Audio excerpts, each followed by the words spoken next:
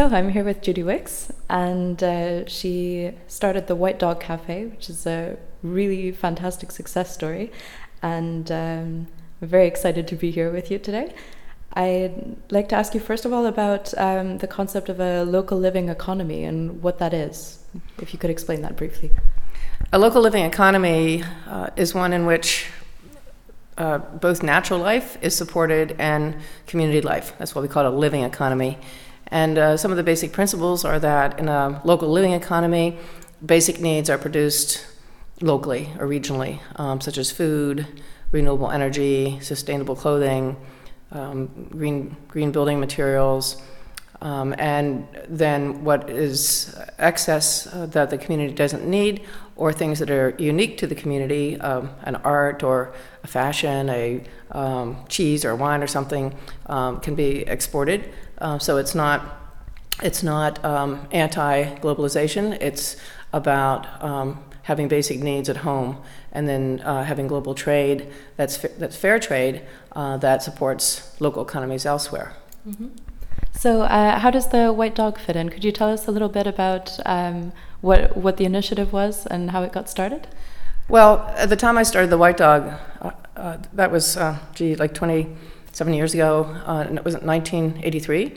I had never heard of fair trade or sustainability or any of these terms that we know today. I just wanted to have a restaurant that provided a place for people to talk and eat good food. And I had been working in a French restaurant for many years, and I wanted to have an American restaurant, but not the old-style American, which was just meat and potatoes, but rather kind of new American cuisine, which was cuisine that was based on what was fresh and local from local farms. So I started buying from local farmers, and that was sort of the first step I took, and that taught me about the importance of local food security and how we have to build a local food system based on sustainable and humane agriculture as sort of a first step in building a local economy. Mm-hmm. And then from there I started getting interested in other aspects of a local economy, local arts and culture, and independent retail, the idea that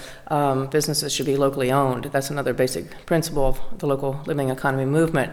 And but most of what I learned through doing my business, and began to understand more about fair trade and about paying a living wage and having sustainable practices such as recycling and composting.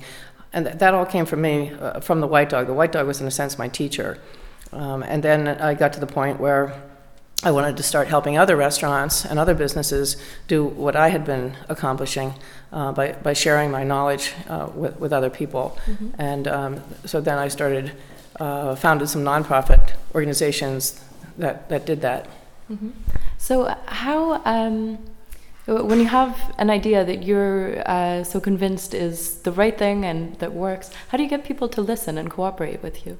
Well, first of all, you have to model it. You can't just talk about it. So I did it. I'd hear about renewable energy, so I'd sign up. It was the first business in my state of Pennsylvania to use 100% renewable energy. I was the first one to start buying only humanely raised meat and poultry and eggs. The first restaurant to buy only sustainably caught seafood that's line caught instead of net caught, and so on. So that's the number one step, is to model, practice what you preach, so to speak. And then secondly, to provide opportunities that are fun for people to learn more about it. So I would have events at the White Dog, like the Dance of the Ripe Tomato, for instance. That sounds like fun, right? And people would come, for great food and a great dance band. But at that party, they would meet our farmers. I would give a little introduction about why we buy from local farmers, why sustainable agriculture is important, why buying humanely raised meat is important, and introduce some of the farmers, and introduce my chef, and so on. But for most of the evening, people were just eat, drink, and be merry, having a good time. So I think that that fun is a big component of it.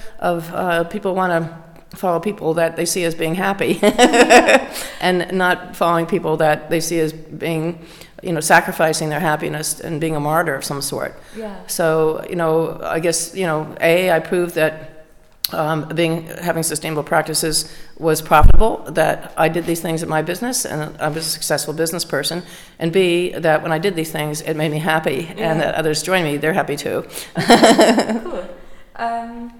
So what would you say is the greatest success of your work so far? Are you able to identify one thing? Or one thing that you're most proud of? Well, I guess the thing that I'm most proud of was the moment when I realized that even though I had all these good practices within my company, the White Dog Cafe, even though I was buying from farmers and using only humanely raised meat and so on, that was not enough. That there's no such thing as one sustainable business, that we must be part of a sustainable system, and that we needed to cooperate in order to build that system. So I realized that I could not keep this as my competitive advantage, my market niche, to buy from farmers, that I had to share this proprietary information with my competitors in order to create a whole sustainable food system for my region. And so I think that was my proudest moment when I went from a competitive business person, though a good business person in terms of having good practices, but I still was competitive in that I didn't want anyone else to have these practices. I wanted to be the only one in town that bought humanely raised meat and sustainable fish and so on. But but once I realized that I cared more about the environment and about the farm animals and about the health of our community and our society and so on than I did about making more money for myself, then I became a cooperative business person. And I feel that spirit of cooperation is what's really needed right now in order to confront the challenges before us with climate change and peak oil. We have to make a lot of changes really fast to create an alternative green and fair economy. And in order to do that, we have to work in partnership and cooperation. So I feel like that's kind of the hallmark of this new, I'd say, a cooperative economy in a sense.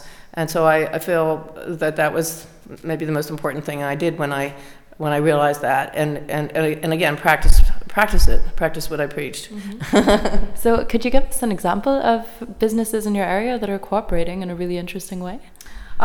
Yes. There's a skateboard company called Comet Skateboard, and they developed a glue for making this skateboard that was eco-friendly, but very strong and appropriate for making skateboards. And rather than keeping that as their competitive advantage and their market niche to say that they used eco-friendly glue, they gave the formula to their competitors so that all the skateboard companies would have eco-friendly skateboards. And so that's the kind of thing that we're talking about. Mm-hmm. So you talked yesterday, or you said something that really hit home for a lot of us about not leaving your values at home when you go to work.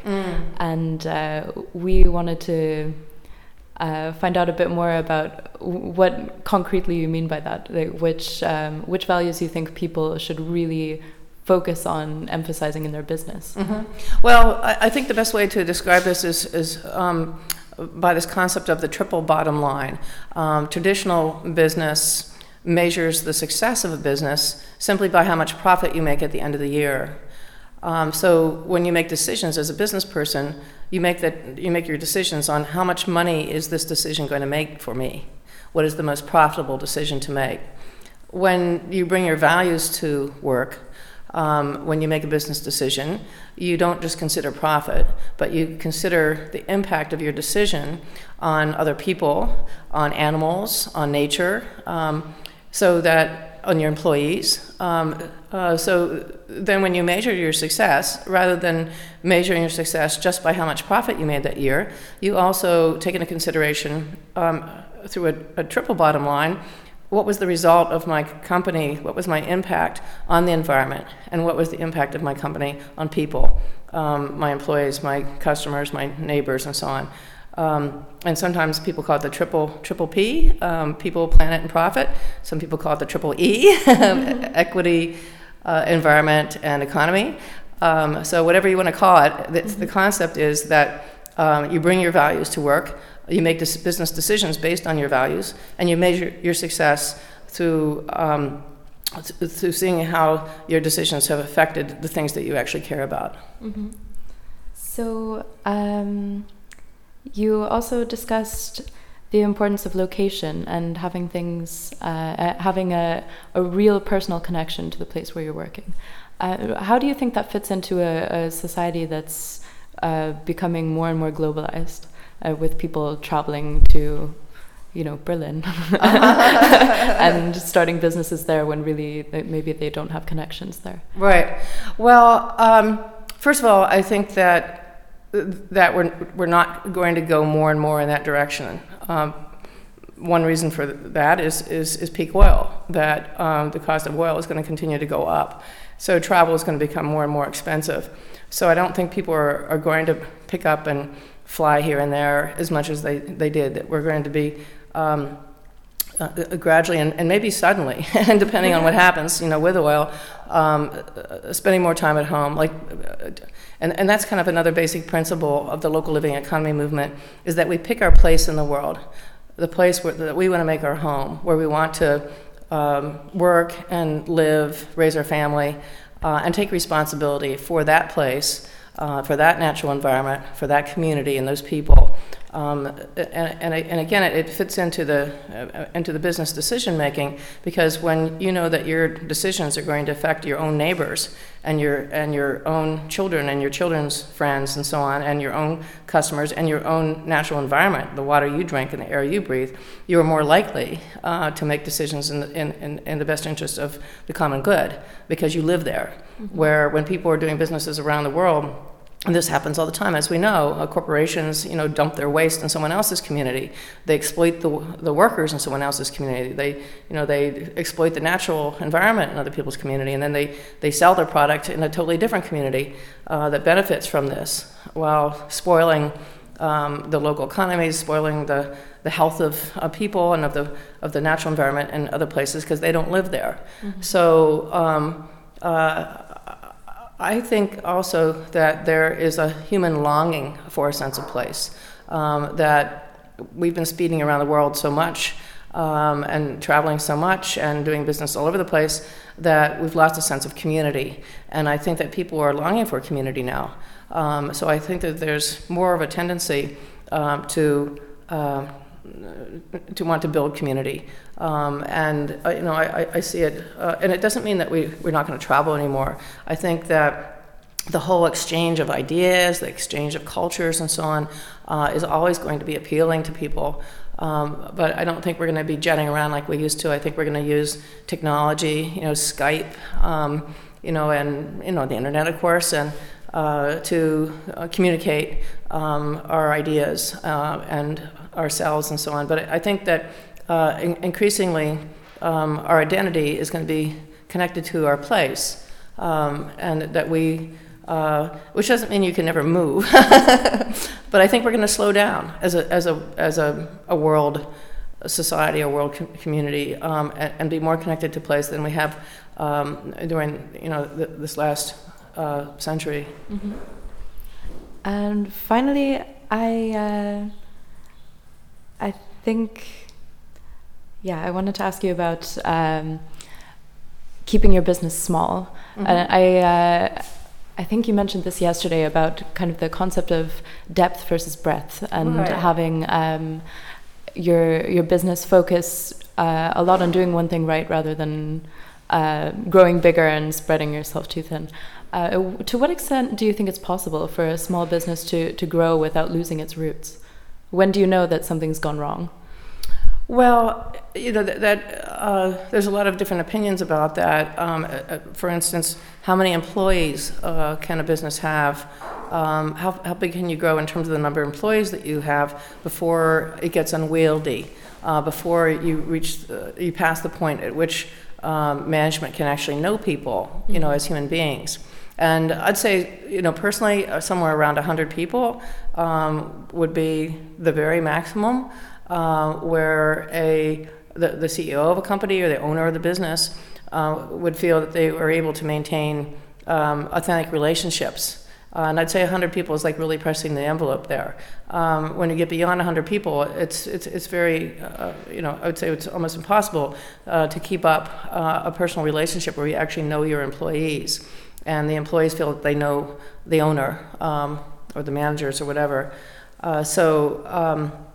And to me, that was why I decided not to grow any larger, because I knew that the authenticity of the relationships that I had with my employees and my customers, my suppliers, and so on, was what made the business meaningful to me. And that if I had 2 or 3 White Dog Cafes, that I would lose that. I wouldn't be able to maintain those relationships. I'd be, getting in my car and driving from one restaurant to the other all day, and these restaurants wouldn't all be in the place where I lived. I lived above my restaurant, and living above the shop, kind of the old-fashioned way. So I think that living and working in the same community, to me, was very important, because I didn't have 2 sets of neighbors and 2 sets of community issues and so on. I lived and worked in the same place. And I don't think you necessarily have to live above the shop, as I did, although that was very convenient since I had young children at the time. But just living in the same walkable community so that you can walk to work, I think, is a really important thing. And that's, that, of course, that used to be common in the old days, that you would walk to work and walk to leisure activities and walk to visit your friends. And then with cars and highways and cheap gasoline, people started commuting. And that, at least in American culture, really destroyed community.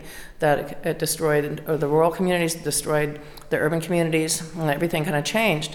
And they've done studies to show that happiness in the United States was at its peak in the 50s. And once people started to move to the suburbs and the small towns kind of lost their center, because we had all these malls and sprawl. It became suburban sprawl, and that's when and then the cities they started building high rises and sort of tearing down neighborhoods of the old-fashioned stores and homes and building high-rise apartment buildings and high-rise office buildings and so on. And that's when happiness began to go downhill. And so people are less happy today than they were in the 50s. And Americans are less happy than our European counterparts, because I think it happened less in Europe. There's more of a sense of community in Europe than there is in the United States. Can't remember if I answered the question. I guess I did. Okay. So. Thank you very much. Sure, you're very welcome. It was lovely to meet you. Good to meet you too.